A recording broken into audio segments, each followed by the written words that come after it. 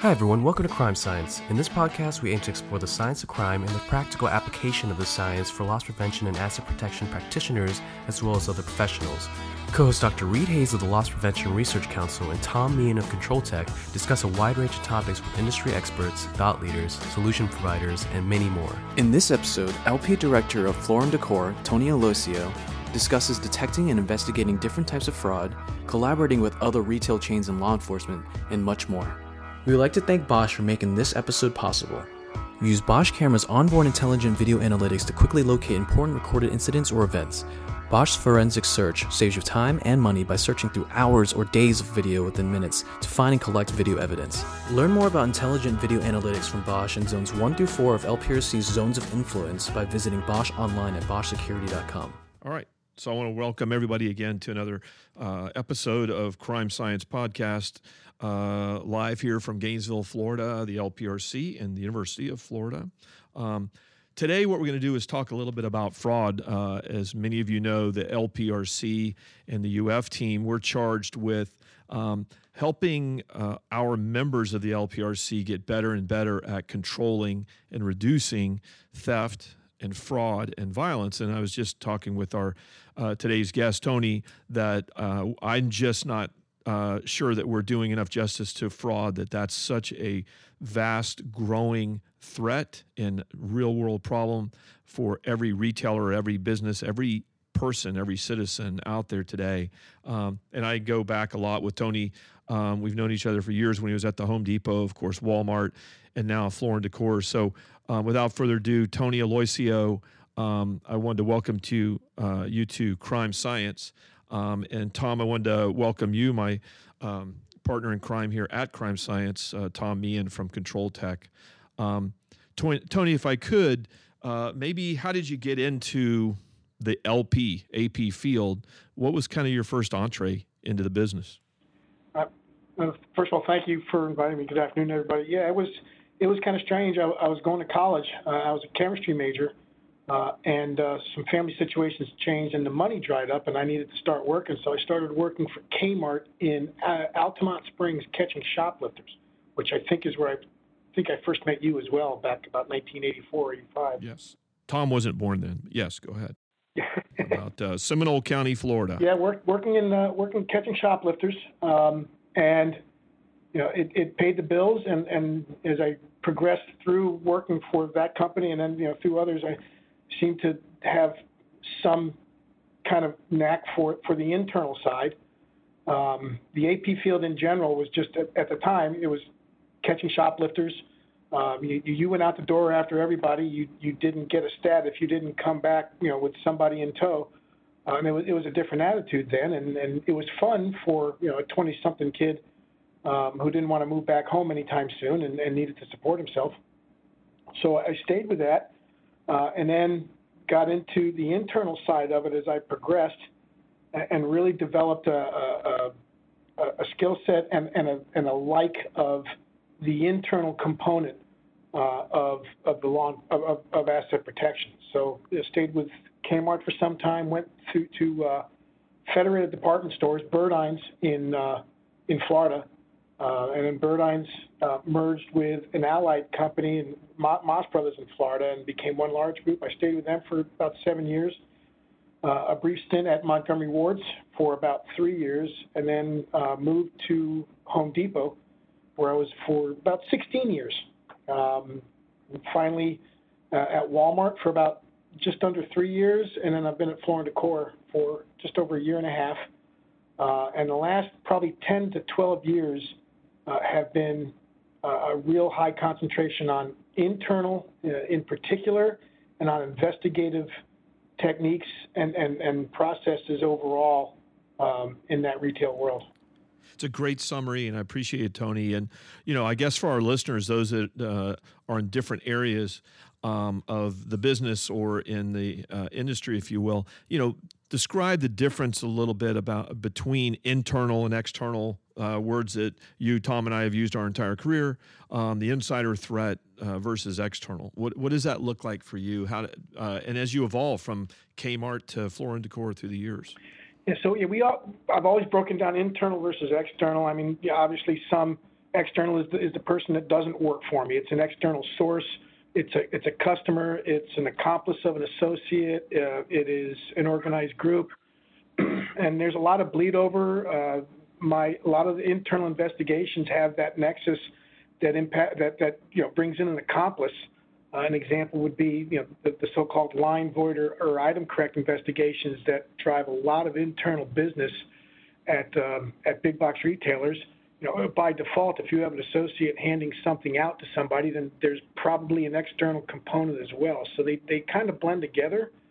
But I do try to categorize, the processes we run based on that, outside customer accomplice versus the inside associate.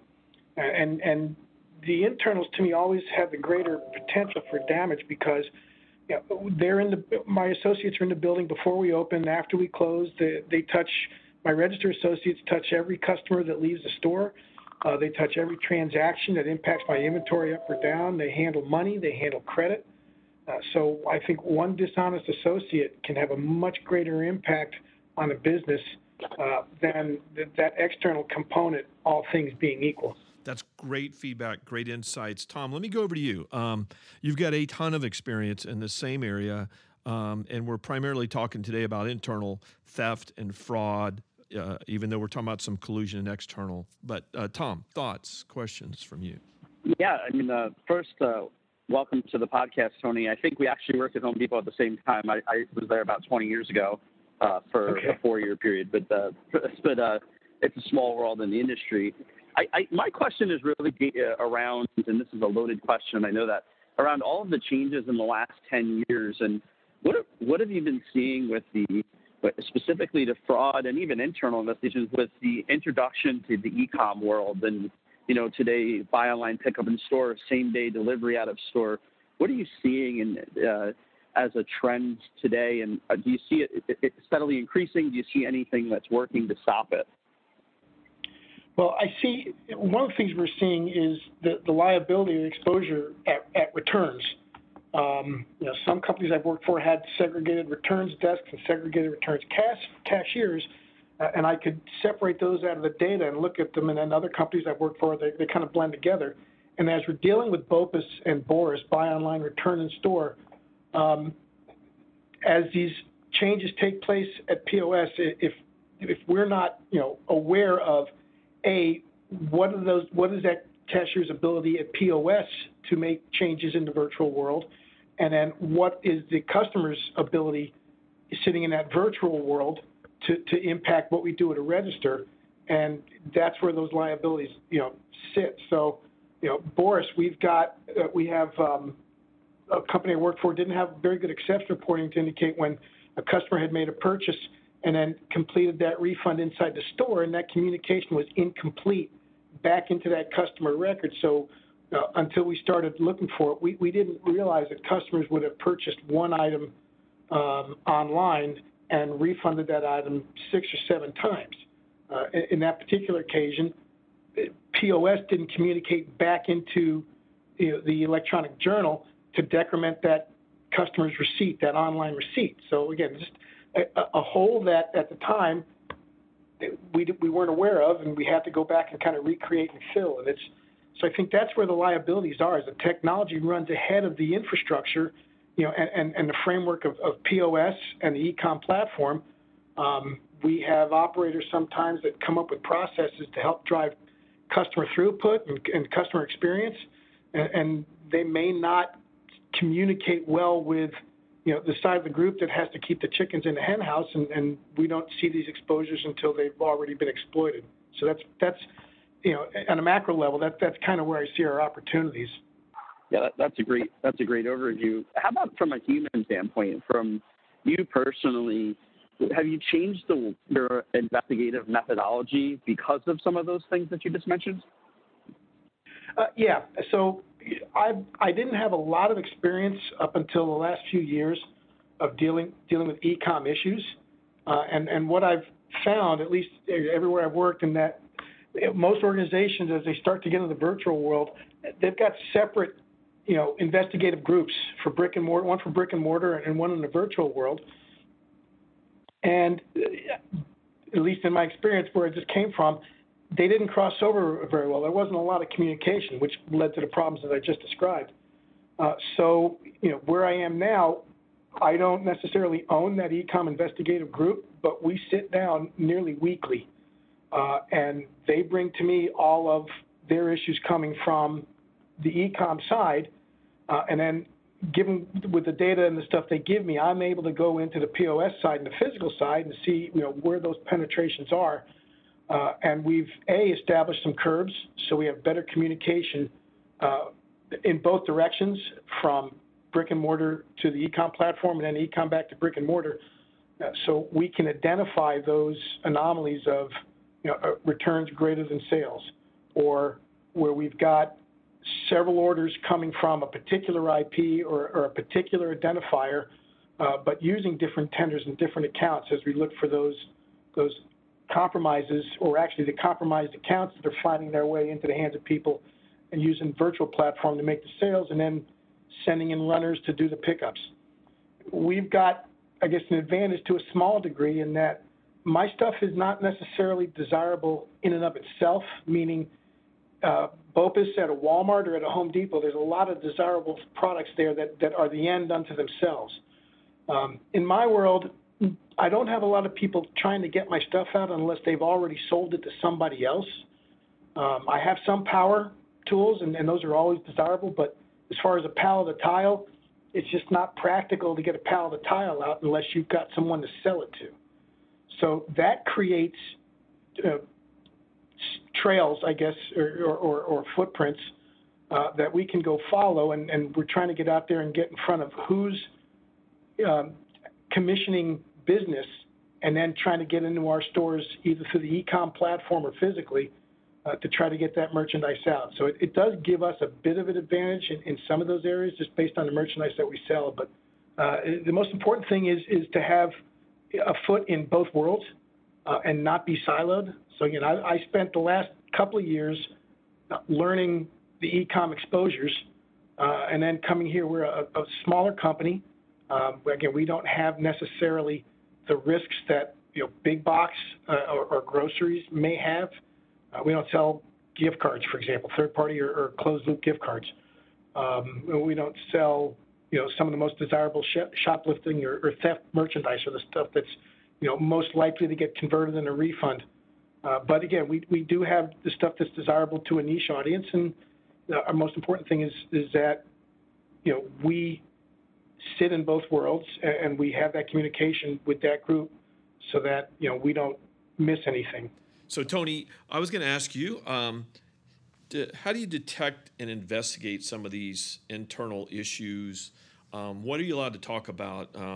What's going to help our listener understand detection, and even how you use ways that we detect internal or other theft or fraud to deter these people? But what are some of your best detection methods that you've got right now to understand something is happening or there's even a pattern here? Well, I think the biggest thing is first establish what's normal.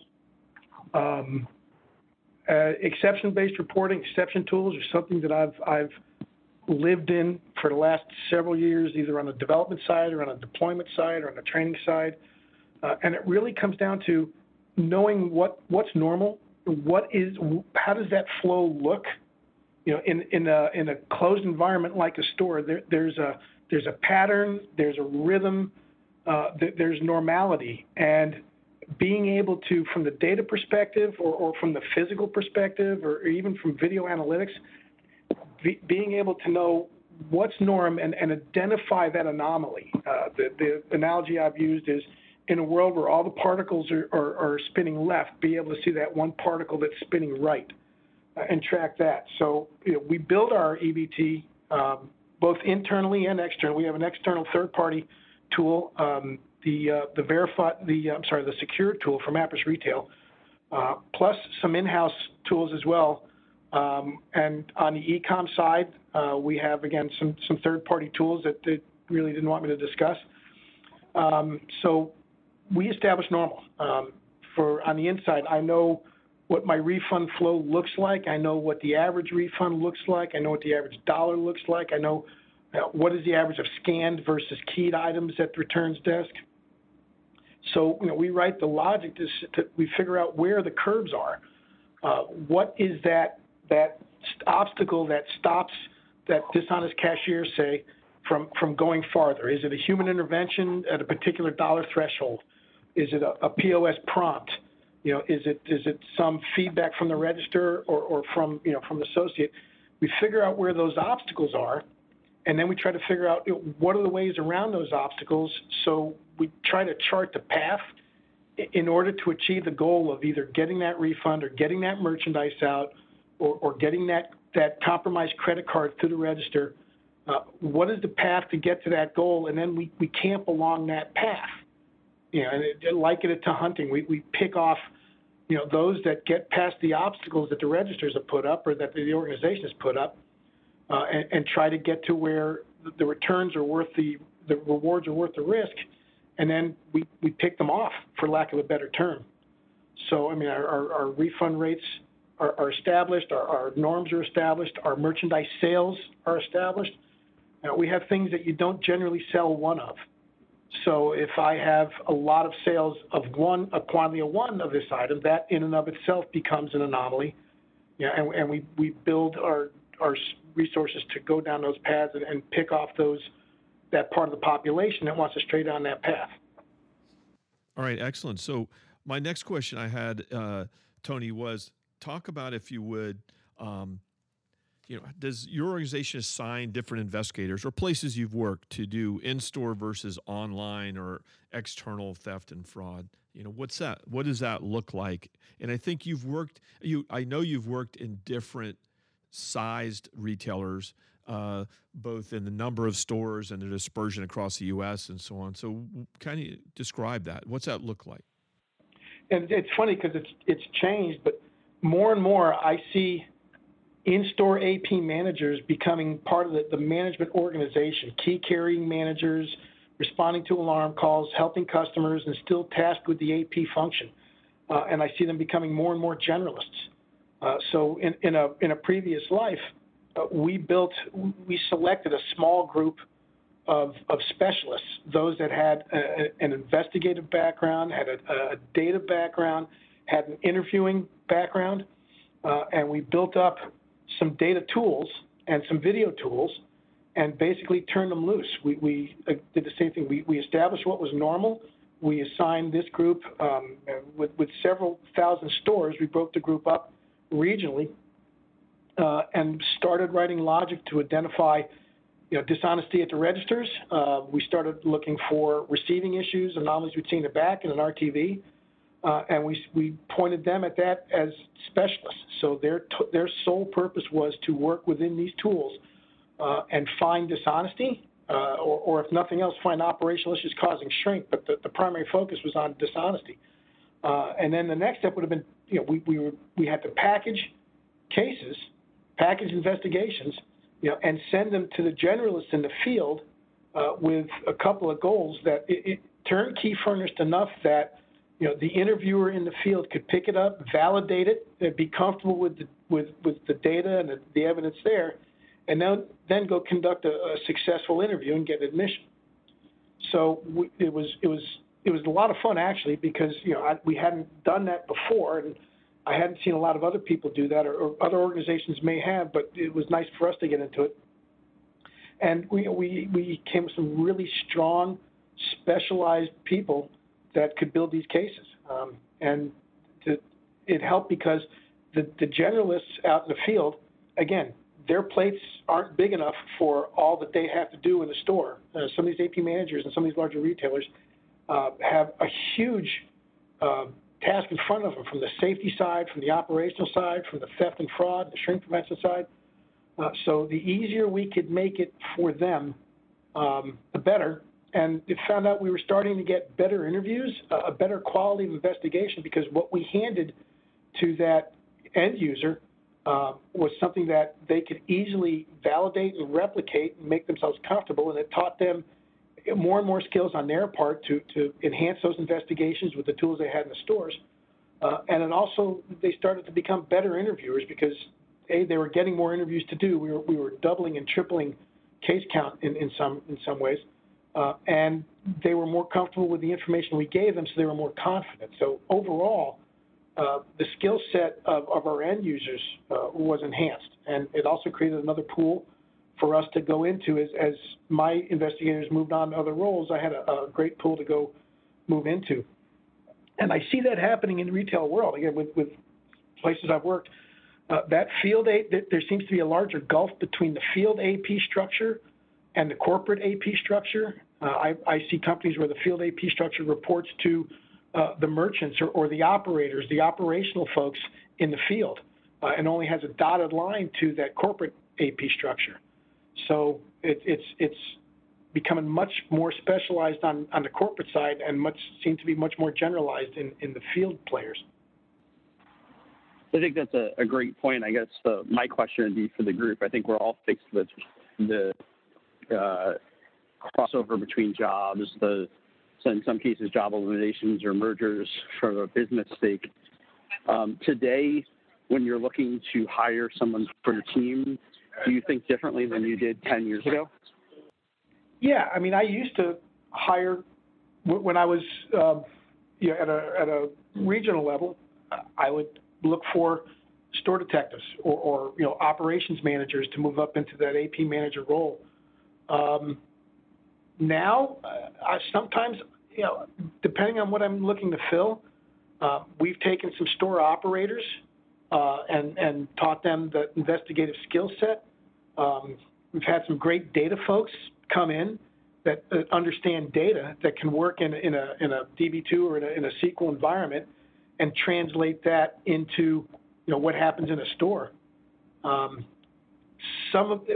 looked at law enforcement. I've had some luck with law enforcement folks. I think a lot of law enforcement people tend to be very black and white, and we don't necessarily have that luxury in the retail environment of a yes or no, guilty, not guilty call. We have to work within more of a civilian mentality. So I've had some wonderfully successful people come in as central or field investigators working for me that came out of law enforcement, but it's not always a given. So there's a wide range of people. I do like people that understand what happens in a store, that know that normality, that know that environment, and are tuned in to be able to pick out things that break that normality of a store, and teach them the data piece. I think one of my most successful investigators was an old school APM floor walker, catching shoplifters, dragging them in,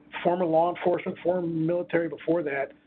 It was just old school, and came in, and we taught him to work in a SQL environment before we had a lot of the exception-based tools we had now, starting to write queries. And then it was amazing because he understood innately what happens at a register and how a cashier does what they do at a register and why they do it.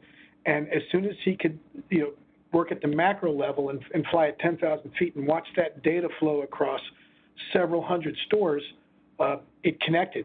And he became one of the most gifted investigators I have ever had. So, I mean, they come from all sides. You just got to be able to recognize someone's skill set, be able to translate it into what you need. Another question I had for you, Tony, if I might, is how do you tie together in-house information, data sources, in-house talent, and expert resources, and then some of the external resources you work with to, again, detect and define and then to handle uncovered now theft and fraud? Right. So one good thing about our group is it's kind of a small group, the retail AP, LP group within this universe. It seems like there's a lot of the same players, and sometimes we just end up switching jerseys. So we all kind of know each other. I leverage IAFCI a lot for banking and other retail and law enforcement sources. I leverage LPRC for contacts in other retailers and other sources. But most of it is just that DNA that we've all carried with us for the last 30 years. We know this guy, or we know this associate, this investigator, this I worked for this director, this regional worked for me. And for me, at least, it's all kind of ad hoc, which is, I mean, there's a ton of institutional knowledge out there, and it's great to tap on. I'd like to say I had a very systemic process, for networking. For good or for bad, I don't. I'm kind of old school. It's all kind of in my head and in my notebook. But again, I just try to reach out to keep these people in mind. For example, law enforcement. Again, since we're still rather small, we haven't got a significant law enforcement networking process. So what I started doing was every time we open a store, I reach out to that local chief or that local sheriff and just introduce myself, introduce our team. And the first thing I say is if you ever need video, if you need transactional information, if you need something that we can provide, we will make it as easy as possible for you to get it, through the appropriate means, but as streamlined as possible. And our legal department has supported this 1,000%. So we're starting to make inroads into getting law enforcement reaching out and asking us for help, which for me is the best place to be in, because if they're asking us for help, A, we can provide it as a good corporate citizen, and B, we can leverage that down the road if we need assistance, if we need to shop a case, or if we have a workplace violence issue that we need an immediate response on. And I think, you touched on something that's very important, and something that Tom and I have talked about repeatedly on Crime Science. And Tony, in this case, the community, the retail loss prevention and asset protection community, working with law enforcement partners is a relatively small, it may be tens of thousands of people overall, but still a small, tight-knit community, all trying to solve the same things. You mentioned at LPRC and so on, we have working groups and ways to accommodate that, as well as the industry associations and others, ORCAs and so forth. But how do you work now, and how have you in the past coordinated, Tony, with other retailers and with law enforcement to better understand what's coming your way and to better solve problems you've already detected? Okay, understood. So I've worked with some ORCAs in the past. I was, along with I think Dave Magersup and a couple of others, were on the ground floor to create the Gray Orca, the Georgia Retail Association, ORC Association. I think those ORCAs are great. Where I am now, we're starting to move into that. It hasn't necessarily been a priority with us because we're smaller and this is kind of a different business model, so kind of getting used to that. But I think the ORCAs are probably a good starting point. And again, the work groups within LPRC and other industry associations. So for me, it's probably going to be the ORCAs moving forward. Where I work, the biggest thing for me is leveraging the people I still know. Home Depot, for example, I and Home Depot share a lot of problems, a lot of liabilities based on some of the products that we sell. So leveraging those people for me is probably how I'm doing it now. Again, as I said, I'm not probably as organized or systemic as I could be, but that's the way we're moving forward. ORCAs and those networks that I've carried with me. Fantastic. Can you tell me a little bit about working with law enforcement? Where does that come in handy, Tony? What's a good example of that, where you developed a partner in law enforcement, a detective, an investigator, and that person helped you with some of the situations that you came up with, that you uncovered, you and your team? Oh, absolutely. We had a recent internal, and the shopping into law enforcement, I mean, some of the things we do, we have to do remotely given travel limitations and the very, very limited staff I have. So there's times when we may do a phone interview and then have to walk a store manager through how to create this package and get law enforcement in. So we had to do one of those out in another state, and the law enforcement was, they weren't crazy about it in that it's from a detective's perspective, I don't want someone to drop a folder on my desk and say, "Here, read this," and then go arrest somebody. So obviously, we have to make it, appealing, and as straightforward and as clean as we possibly can. And in the midst of that, we had a shooting take place outside of our store, not related to our store, but we had cameras that were pointed in the general direction. We received a call from the same agency, and we dropped everything. We had video downloaded as best we could. It wasn't great, but it was what they wanted. Downloaded, prepared, legals, sign off and approval, and in their hands. And I think they realized that, we were serious. We're not going to be the people that expect law enforcement to show up when we call them, but otherwise, we're too busy to help them. So it got me traction on my internal, and which they turned around and closed out. And then even better, we had an identity theft / credit fraud situation going on, same store, where we had a couple had opened a fraudulent account or account takeover. So they'd taken an existing account and done a takeover. And we're in the store making a large purchase, and the store had recognized it, was able to reach out to us, and we could validate that the credentials used were invalid. We found a victim, so we had everything we needed. We were able to stall them, and I was able to reach out to the detective we had helped before, and the response was wonderful in that it was darn near a full-blown tactical response. It was wonderful to watch live on video remotely as the transaction was completed, took possession of the merchandise, and then a very professional but a very aggressive law enforcement response immediately surrounded them, and it was a very clean takedown. There were no injuries, nobody got hurt. It was surgical, and they were in cuffs and out of the way, and it's now rolled into a federal nexus with a lot of identities that were compromised ended up in these guys' car. So showing them that, as a corporate citizen, if we have something that we can provide for them, we'll do it, whether we want something or not, I think goes a long way to getting a response from them when we turn around and say, hey, can you help us? Here's what we can give you. That it's amazing. Yeah, building that credibility. You're always there for them, and that makes them want to be and more likely to be there when you need them, it sounds like, Tony. Let me ask you this. Do you map and pattern theft and fraud problems to get an idea where they're mostly popping up in particular stores or DCs or office environments or with certain people and so on? You talked about you always want to understand what's normal, what's baseline, and exceptions to that are someplace I'm going to start. But how do you map that? What are some of your investigative tools, digital software, other tools that you use to understand, to look for, to make sense of, to tie together, and so on? Well, one of the best ones we used and is whatever case management system you've had. I mean, I've had several different case management systems. Some were really large and bloated, and some were very small and a thin client.